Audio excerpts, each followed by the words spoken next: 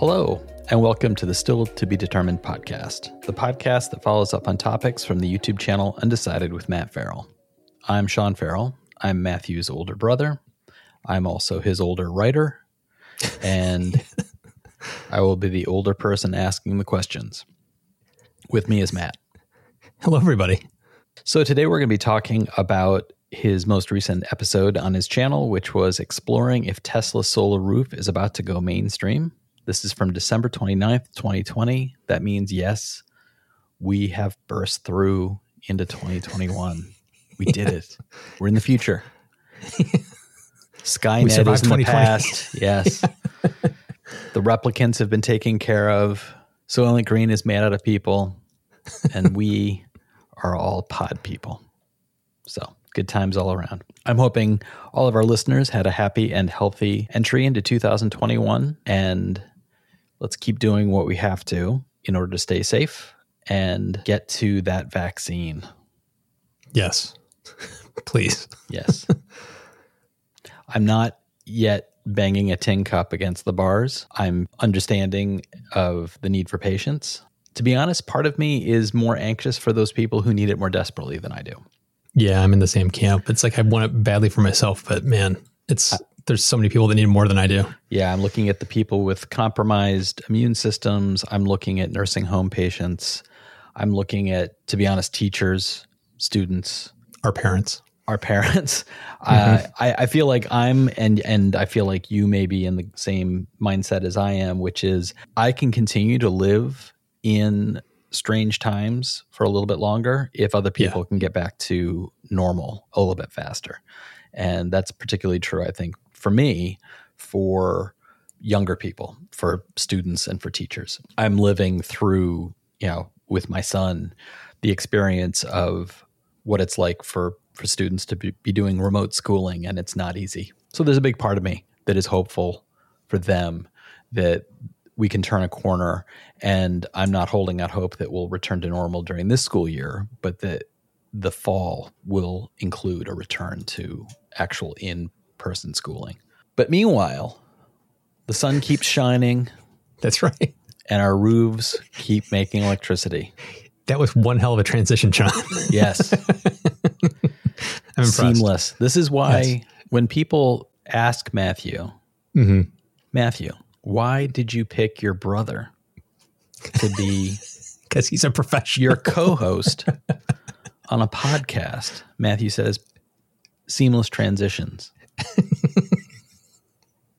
Speaking of zoology, we haven't finished talking about solar roofs. I'm sorry, I jumped the gun there. Yep. Solar roofs, mainstream. Starting point, as usual, when you do these interview shows, I'm wondering, how did you touch base with Weddle and Sons, right? Yep. I assume that Eric Weddle might be one of the sons. He looked like, if it's him and his kids, I'm thinking, well, he looked like his kids might be 12. So I don't imagine he's sending 12-year-olds up there. Is he one of the sons, or is he the founder? He's the founder. He actually told me the funny story. I didn't put it in the video. He told me the funny story of it's Weddle and Sons, even though their parents had nothing to do with it. And he said he and his brothers, when they started the company, they were so young that they didn't think, going out there as just like the Weddle brothers, like these 20-year-old kids, was going to really get people. So Weddle and Sons them. made people think that there was an adult somewhere in the background. Yes. That's pretty. Yeah. So they called it Weddle and Sons just so that they could sound like they've been around for generations and that they had their parents there as like the elder statesmen to help give them some credibility. So I thought that was really, really funny. That's very But funny. they've been in business for decades. So they've been around for a long time now. It sets up the idea as well that there could have been some fake phone calls in front of clients. Like, well, let me check with my dad. Just a second. Yeah, Dad. Yeah, they want to put the rain gutters. Oh, I shouldn't do that? Okay. Oh, yeah. 6-inch nails? Right. Got it.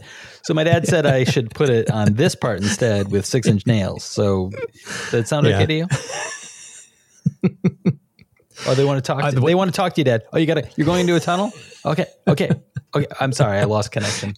I was going to say, the way I got in touch with them was they had been posting videos on YouTube of time lapses of them installing the solar roof and these awesome drone shots of them installing the solar roof.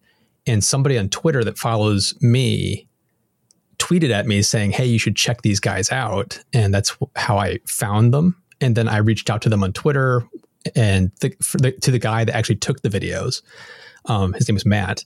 And Matt put me in touch with Eric. And so he and I, over the course of a couple months, had some emails and a couple of phone calls, and we ended up doing the full interview. That's how we got in touch with each other. Right. And they're located in Colorado, right? Yeah, they're the Nebraska, Colorado area. And you mentioned in the video at one point the number of people on their wait list. They have like 200 people waiting for an opportunity to hire them for putting in solar roof. Yeah. And you mentioned, without going into detail, their area that they work in. Approximately how big an area would they cover? They cover, I think it's 3 states. Wow. Yeah. They're basically the Midwest. Eric himself is in charge of the kind of Colorado area. I think they've kind of divvied it up between the brothers, what states and regions they cover, but the company as a whole covers, I think it's 3 states. And they clearly have a very large clientele, and they're clearly a very successful company. And he said of themselves that they're constantly trying to push themselves to get better and better and better and do new things and be the kind of leader in the industry and to make quality their number one thing. And he said it's a kind of a blessing and a curse, because he said their biggest competitors have the same exact competitive drive. So he said our competitors are also extremely good. And so we're all trying to constantly one-up each other. And so he said it's actually a really good kind of healthy competitive environment in that area of the country. So it's pretty cool. They clearly seem like a very innovative, they like to be on the cutting edge of technology kind of company. The fact that they would jump into this the way they did speaks a lot. And what sort of training did they have to go through? Is it on site with Tesla in California? Did they have to go? Yeah, he walked through that. He said it was like a 2-week kind of thing where they basically went through a class, like they were in a classroom, going through the installation manuals and being taught like how it's done and showing diagrams of how they work and how it comes together. And then after a few days of that, they went into a warehouse where they basically, on these fake structures with the teachers, went through and like doing faux installs. And then after that, they went out to actual fake houses that had been built to train installers. And they actually just then did it themselves on this fake house to see how long it would take them and if they ran into problems, stuff like that. So that it was it sounded like pretty intensive training they went through with the Tesla engineers and installers. One of the commenters said that they recently had a new roof put on, but they are looking, the lifetime of their asphalt roof being 10 to 15 years, their next step would be to get this kind of roof. And it made me wonder, what will that roof look like in 10 to 15 years? The way Tesla works is they don't like work in models, like model years or anything like that. They work and they make changes and innovations when they're ready to be done. And so it's kind of a rolling thing.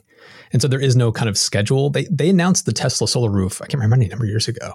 And then there was a few years of like really not much said about it. And they came out and said, okay, we've changed the product. And it was the reason they changed the product was because they had learned how difficult it was to install. And they were trying to find ways to streamline that and to make the product better. So it's like when they re-announced the new version of it, it was not this is model year 2. It was more of we're driving the costs down of how to install this because we've simplified the roof.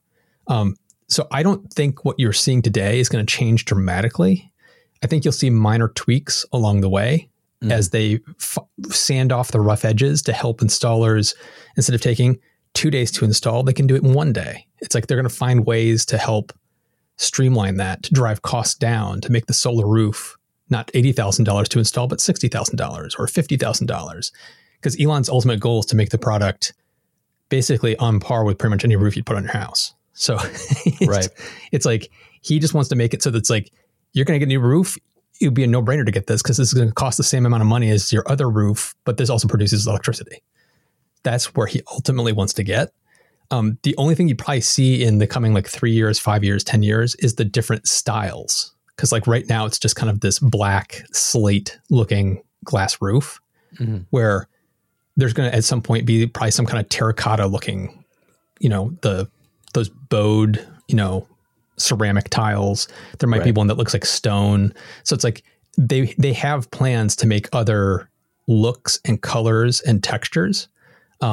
That's pretty much what you're going to see in the coming years. I don't think the underlying technology is going to change tremendously, but the aesthetics, there'll be more choices for you to choose from. The modularity of the system seems to be making installation literally a snap.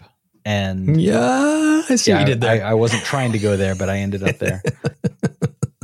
A question asked by Alex Bryant in your comments. He wrote, so what's the average saving on electricity bills per year, given a fresh installation with no pre-existing solar panels?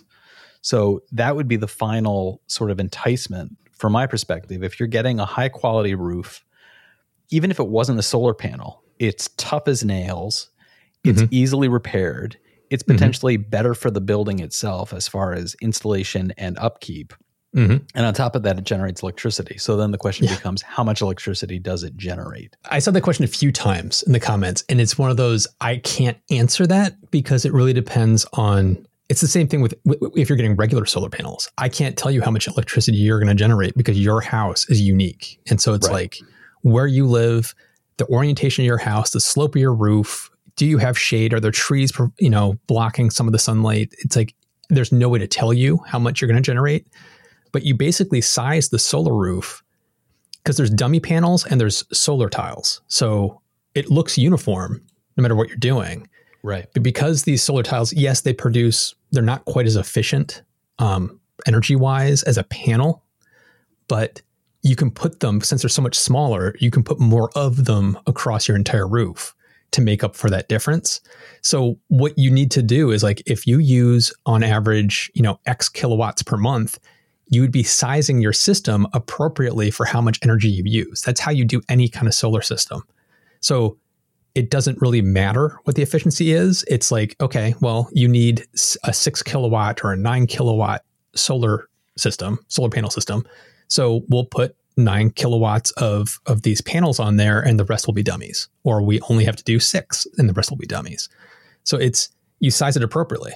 Right. So it's like, if you live in an area that gets enough solar exposure over the course of the year, you should be able to cover 100% of your yearly energy use with the system. So it's not like it's not like you're making a trade-off of, if I went solar panels, I could get more power. It's like, no, you should be able to get the same amount of power out of this thing. You just might take more tiles to do it, but you can do it. So it's kind of a difficult question to answer. But in the end, if you live in an area where you could get 100% of your energy use from panels, you should be able to get 100% of your energy use to the solar roof as well. That's in conjunction with something like a Powerwall, or is that just an additional? Powerwall's be additional. And it's a separate measurement as far as like whether or not that would be something that would be beneficial to you as an individual consumer. Correct. It's like, if you live in an area that has full net metering and no incentives for battery storage, getting a battery today is really tough to justify. It really is, because they're still so expensive. So you wouldn't see any benefits from it. There would be no. If you have net metering. Yeah. If you don't have full net metering, where it means like you're not getting a full exchange, like for 1 kilowatt in, it's like getting a 1 kilowatt knocked off your price. Maybe it's half that or a third that. That's when a Powerwall can start to pay for itself. So it's a very individual, you have to look at your situation, what you're paying, what incentives there are, what kind of net metering you have to determine if a battery makes sense. That's where, again, your reputation comes into play. We talked about Weddle & Sons and the idea of leaders in the field and knowledge of what's going on. I've seen a number of ads on YouTube, and I think it's probably because of your channel. The algorithm is probably throwing certain ads toward me. And there's one that every time I see it, I think these guys are just coming across as used car salesman? scam artists, where it's it's this guy saying like, these solar panels will save you money. You will be paid for your electricity that you generate. And the entire ad is nothing but them showing Tesla batteries being installed, the Powerwalls being installed. Mm-hmm. And as I'm watching it, I'm like, they keep saying solar panel, but they're showing a battery. Yeah. They're not showing a panel. And it just starts to look like, if they're misrepresenting that, what else are they misrepresenting? And of course, it's a YouTube ad, and it is not picking up the nuance that you're talking about. Like, what if you're in an area where you don't get the right kind of metering? And that can vary from city to city, region to region, state to state. So it really, I guess, my general rant is consumers really should do their homework and find a company that really does know what it's doing and can explain these things, and do your research as to what's available to you before you make any of these moves. Don't just jump into getting something installed if it's not going to benefit you. And in fact, if it's going to cost you twice as much money without any sort of long-term recuperation on your part. It's part of the reason why I make these videos, is because there's so much misinformation out there, misunderstanding. I can't tell you how many comments I get that say, when I have my videos about my solar panels and how much energy I'm using, the comment of, well, yeah, but when do you have to change out your batteries? They only last for a few years. And this was at the point where I didn't have batteries as my solar panel system. Yeah. It was just solar. And it was like, there's so many people that believe that solar panel systems have to have batteries, or that solar panel systems have to generate 100% of your use, or it's not worth it. It's like there's so many variables to this. It's shades of gray. There's no black or white. And anybody that says to you solar panels are a scam and they don't work, or anybody that says solar panels will work for everybody, you need to ignore all of that, because the truth is somewhere in the middle, and it depends on your scenario. And you have to look at what you need, what you want to get out of it, and what the costs are for your situation. That's the only way to know the answer. So it's like anybody asking, should I get it? It's like, I can't tell you.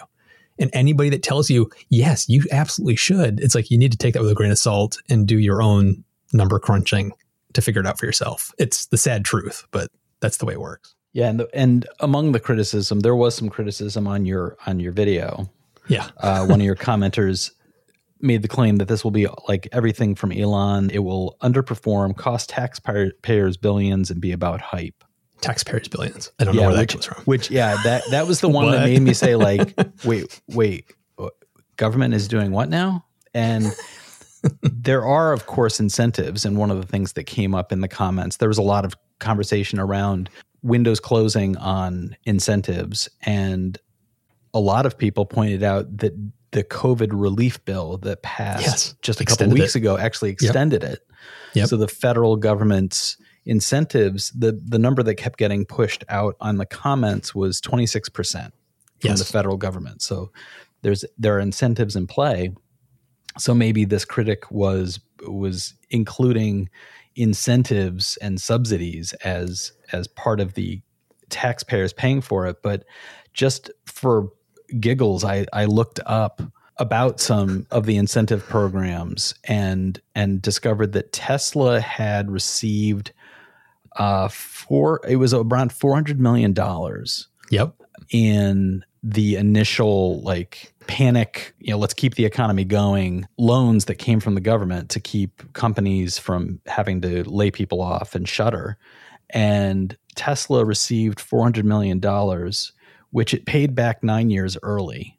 Yep. And that to date, their total number of subsidies, I can't remember now the exact number. I think it was 2 billion was the total number of subsidies. In comparison, Ford borrowed 5.9 billion under the same loan program that Tesla has paid back.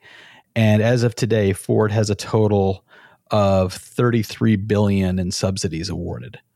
But Sean, you see, that those are called facts. Those are called facts, and they don't fit into belief and truthiness. It's like, if it feels true, it must be true. Yeah. See, my favorites though were Nissan, which borrowed 1.4 billion and has subsidy values of 1.9 billion. But this one really got to me. Fisker Automotive Oh man, yeah. Fisker. borrowed $529 million under that program and then went bankrupt. That's right. So when wrestling with questions about who is actually paying for what, having some information available is always helpful. And when talking about a company that is part of a government incentive program, that doesn't mean the government is just handing money to the company. That is not what is happening. There are incentives on the consumer side that benefit your purchasing power, and that does benefit the company, but it's done because of long-term goals and attempts to make a very difficult transition from reliance on one type of energy production to another, and make that transition a little bit smoother and a little bit faster. And there are benefits to that. So I have a hard time accepting the idea that, and then the other side of the criticism that made me scratch my head, it was like, it will, just like everything Tesla, underperform.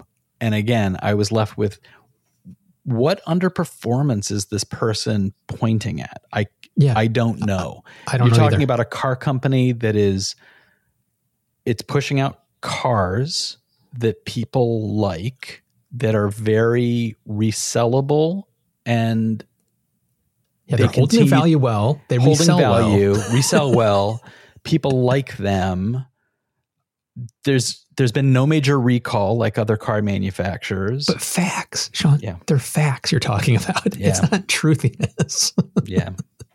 It's a lot of people just look at this stuff in black or white viewpoints, and it's not, they don't look at it as it's like everything is interrelated. It's like, it's not handouts to a company and that's it. It's like those handouts to that company are helping to create jobs for actual working people to earn a living and not go homeless. It's providing incentives, like you said, to transition from one fuel source to another and try to smooth that out as much as you possibly can, because it's happening. And they're trying to make sure that that happens in a smooth, quick, efficient way. It's going to benefit everybody. And the other thing that drives me nuts about that 26% federal tax credit that people always talk about as your neighbors are paying for your solar panels. That's not what a tax credit is. There's not a pool of money that is getting paid out to people that get solar panels installed from the tax credit. It reduces my tax burden, so I pay less taxes into the system. Right. So that's what that is. It's a reverse of what you might expect. So getting 26% off what you owe on taxes is not a handout. It's a discount on what you owe, and it's not taking money out of your neighbor's pockets. And that's what it drives me nuts. It's like, not all incentives are created equal. So you can't just say, oh, it's an incentive, which means it's a handout. It's like, it doesn't work that way. There's once again, there's nuance to all of this. Do you have a time frame for yourself when something like this might become a possibility for you? Or is this my next house might have this? My next house might have this. Yeah. It's not going to be this house, but if we're most likely going to move at some point or build, and if that happens, that next place will most likely have a solar roof. And now transitioning to zoology. No, sorry. As we usually do at the end of every episode, we are going to talk about some of the pop culture things we're enjoying. And I would like to start off. Matt, you may remember, and listeners might remember, that I talked about the podcast You Must Remember This, which I talked about probably close to 6 months ago. It feels like it might have been the summer. The point of the podcast is it's usually 10, 12 episodes of Hollywood history that you're not aware of. And this most recent season, season 2, investigated the life and work of Polly Platt, who was a woman to make the long story short, if she was a man, she would be recognized as one of the key players in Hollywood. She would be talked about in the way that Steven Spielberg is. But because she was a woman, she was from a generation that their entry into Hollywood was usually in the wake of a man, and they were expected to stay there. Mm-hmm. And her husband was Peter Bogdanovich, and she was critically involved in all of his major movies. Their marriage broke up. Their partnership broke up. After their partnership broke up, his production as a director went into steep decline. She continued to have a role in major films for the rest of her professional career, which lasted until the early 90s.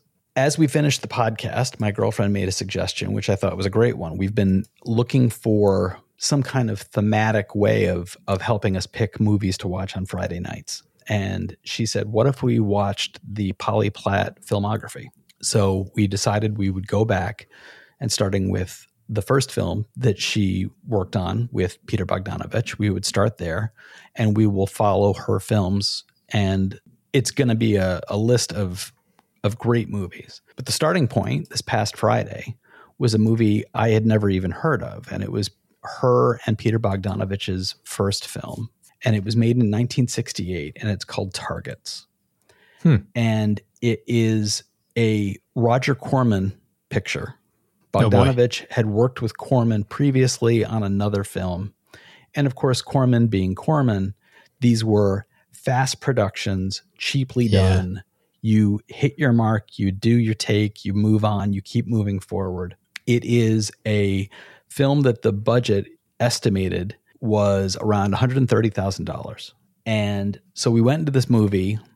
All I knew about it was this. It's called Targets. It had something to do with a sniper, and it starred, among other actors, Boris Karloff. I'm going to let that sink in. Yeah.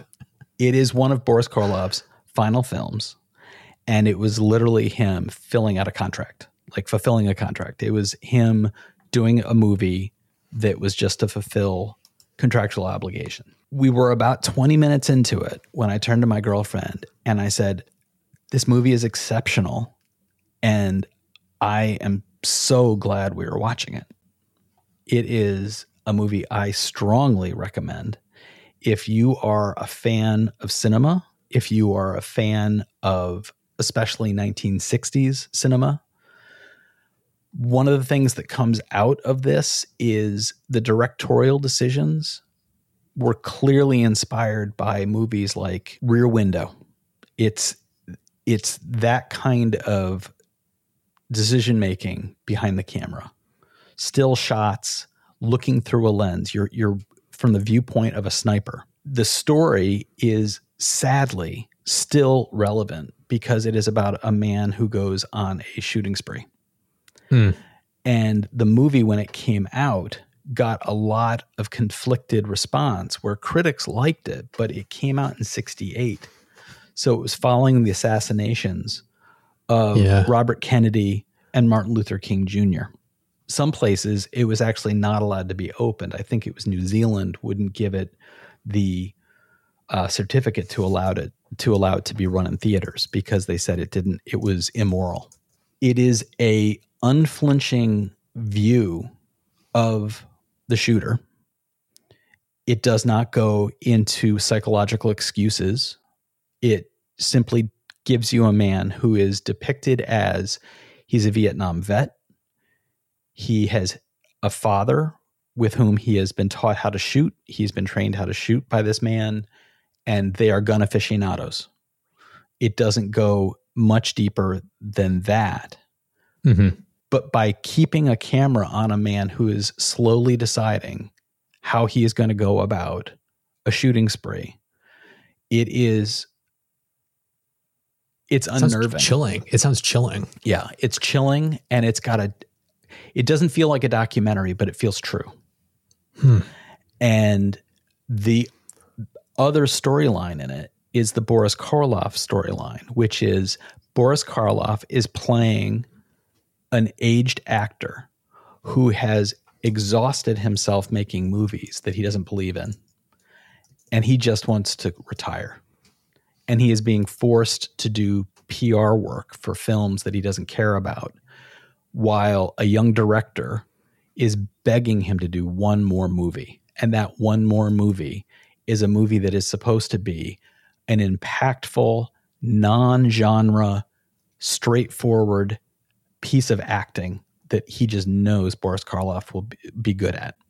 Mm-hmm. That story is probably the story of the making of the movie, because Boris Karloff made this movie to fulfill a contract. So in fact, the story within the story may be Peter Bogdanovich trying to convince Karloff, please do this movie. It is not like the genre stuff that you don't want to do. This is a full-blown, straightforward mainstream film that you could really do really well. Mm-hmm. So that story is also compelling in a very different way. And there's a lot of humor in that side. And Boris Karloff is actually very touching in that role. And where the two stories intersect is that this young man who's going to go on the shooting spree decides to go on a shooting spree at a drive-in movie theater where Boris Karloff is going to be in order to do the PR work that he doesn't want to do. Mm. The film is very nuanced. It is very smart and I think very sophisticated. It demonstrates a young talent that was in Bogdanovich's directing that would, I kept thinking it's like Hitchcock. It has that kind of unblinking focus and the letting of a longer shot to tell a story. And where it all starts, where the shooting spree starts, is upsetting and unnerving and shot in such a way that you can't look away. And for all those reasons, and the fact that Polly Platt was the co-writer of the screenplay, she suggested the general plot to Bogdanovich, which included him being in the film. He plays the young director trying to convince Karloff's character to do one more movie. And her production design went uncredited in the film, but she was involved as a producer on the film. So for all those reasons, I strongly recommend this movie. I think if you're a cinephile, I think it is one that you are going to enjoy. And if you're like me, you may not have heard of it. And as we were watching it, I said, this should be better known. This is really a remarkable film. So I give it a strong recommendation. Well, that sounds good. I'm going to put that on my list. And I've got a long list. For me, there's just two things I want to bring up. First one, I'll be quick on. This holiday season, I worked ahead on my videos so I could take a little time off over the holidays. And I mainlined the game Ghost of Tsushima on the PlayStation 4. And that's a massive game. So I played a lot of it over the course of a week to finish it. And it's an exceptional game. And I hate giving like a rating number kind of a thing, but if I was going to give it a number, it'd be like an 8 out of 10. The storyline in that game is just phenomenal. And it's one of the perfect examples of, not to always bring up, Ebert's, video games aren't art. Yeah. Playing a game like Ghost of Tsushima, that is an artistic game. It has such an amazing story. It's like playing a Kurosawa film. It is just stunning visually, cinematically. It's so artistic, so well done. The game mechanics are very fun. The reason I knock it down a couple pegs, for me, like of this last generation of consoles, for me, the perfect game, 10 out of 10, is Horizon Zero Dawn, which is a very similar game as the open world, the way the story branches out. It's very, very similar. But I think Horizon Zero Dawn is a far stronger game because it not only nails the story, it nails the game mechanics. It keeps you engaged throughout. And Horizon Zero Dawn is one of those few games where I did every side mission. I did every little thing because all of it was unique and fun and engaging, not just storyline, but gameplay. And where I think Tsushima kind of drops the ball is on that game mechanic and the variety. There was a period in the game where I was like, okay, if I have to rescue one more kidnapped victim on a road, I'm going to punch somebody. And it was just like constantly the same thing over and over and over again. And so by the time I got into the last third of the game, I was like, screw this. I'm going main line down the main storyline, just finishing the game because I am done. This is getting boring. And so the main storyline is astonishing, but the side missions became like, oh, if I have to liberate one more farm and rescue these stupid farmers that get kidnapped, it's like, come on. How many times can I do the same thing over and over again? That's where I knock it down a little bit. On top of which, from somebody who's worked in video games, it's like I may notice things that other people may not give a crap about, but they're like the walking animations of the characters look great until you go walking upstairs or a hill, because the walking animation is the same walking animation no matter what tilt you're walking on or what surface. So if you're walking up a steep staircase, suddenly their feet are going up to their shins into the world. It completely breaks the illusion of this beautiful, I mean, it is an absolutely beautiful game. It's a work of art. So the animations are so phoned in and just, okay, this is good enough, let's move on. Where you play a game like Horizon Zero Dawn, her animation and walk cycles alter depending on the pitch of the ground, what she's walking on. If she's running and she's next to a wall or a cliff wall, she will casually put her hand out and drag it along the edge of the wall like she's balancing herself. There's like little nuances to the animation cycles that make her feel real, and it makes her feel rooted in the world, and it makes it feel very believable and immersive. And Tsushima just phoned in so much of that final polish that it kept taking me out of the game. It's like, God, this is beautiful. And oh my God, he's up to his knees in the earth. What is going on? Or bugs where my magic horse, no matter where you were, you could push a button, he'd whistle, and his horse would just appear out of thin air. Yeah. I once did that atop a precipice, and the poor horse fell off the cliff. So, well, I did it. It's like, it's ridiculous where you come up to a river and the horse can't cross the river. So I hopped off my horse, swam across, got to the other side, pushed the button, and suddenly my horse is across the river. Yeah. It's like, okay, that kind of defeats the purpose. But there were times where I would do that and the horse would show up in the world like his feet were cemented in place, and I would jump on his back and he wouldn't move. I couldn't do anything to make him move. And then I couldn't dismount the horse. So I'd have to quit the game, restart the game, go back in. Or animations being off, like after you complete a mission, it shows the hero shot next to your horse and the horse like nudges you and you pet the horse's face. There was a couple times where the animation was off by like an inch. So he looks like he's doing some kind of aura touching of the horse because his hands are like 3 inches off the horse's face, but it's clearly mapped to the horse's. It was really weird. It's just like little bugs being inside of a house in the winter in the north area. And I'm talking to the farmer I just rescued, and I don't want to hear, every time you rescue somebody, they have to say something to you.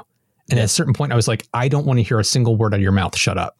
And this guy's talking to me several sentences. And I'm like, the outside weather effect got triggered inside the house. And so he was talking to me, and there was a tornado of snow whipping around the two of us inside this house. And it was like, are you Storm from the X-Men? What is going on? So it was like, there were so many of these like little bugs that just completely destroyed the immersion of the game, which is a shame because it was so good. So it's still worth playing, but just if you play it, just know there's going to be some rough edges, and it really distracts from where it excels, which is the story and the cinematography of the game. It's just spectacular.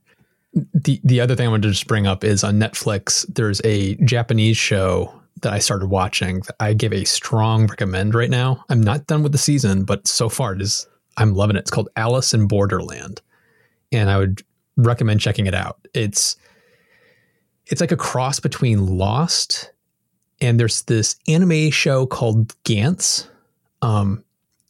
It's this weird, the basic plot line is people are basically kind of find themselves, they're in Tokyo, but they find themselves like literally like in a moment going from their normal life in Tokyo to literally like turning a corner, and they're in an empty Tokyo.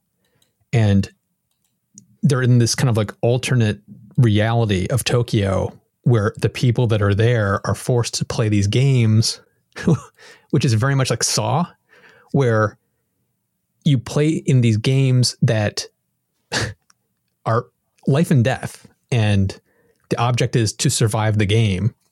And if you, depending on the difficulty of the game, you earn a visa that gives you X number of days off before the next time you have to play the next game to earn another visa to get more days off.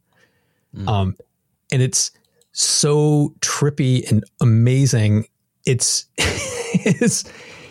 for me, it's like Lost, where it's like Lost kept you going along of like, what is this island?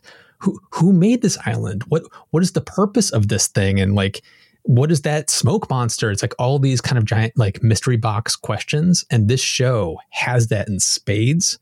And it's this nice balance between like where Saw is like just a gruesome horror movie.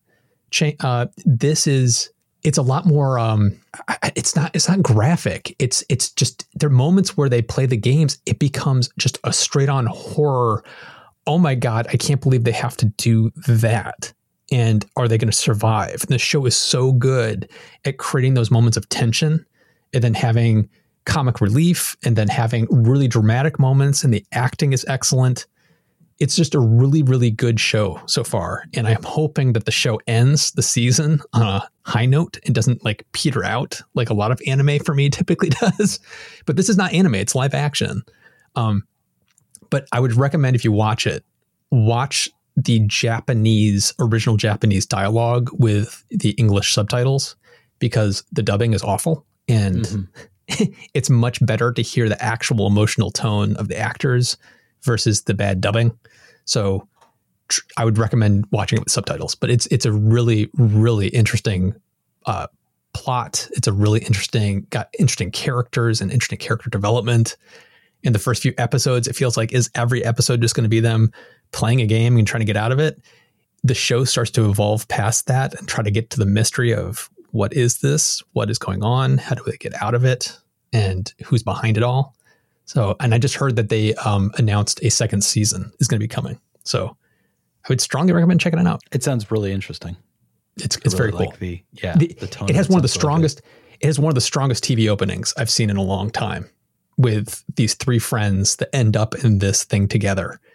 The sequence of how they end up there, and then them exploring the city. I don't know how they filmed this. Seriously, they're in like parts of Tokyo that looks like it doesn't look like it's all computer graphics. It looks like they actually emptied streets of Tokyo to film some of it. And it is astonishing to look at. It's an incredibly well-made show. So our listeners should let us know if they've watched that, or if they've played the Ghost of Tsushima. And also let us know if you've seen the movie Targets, and if you've seen some of these lost gems that I'm super excited to be finding thanks to podcasts like You Must Remember This. You can reach out to us through the contact info in the podcast description.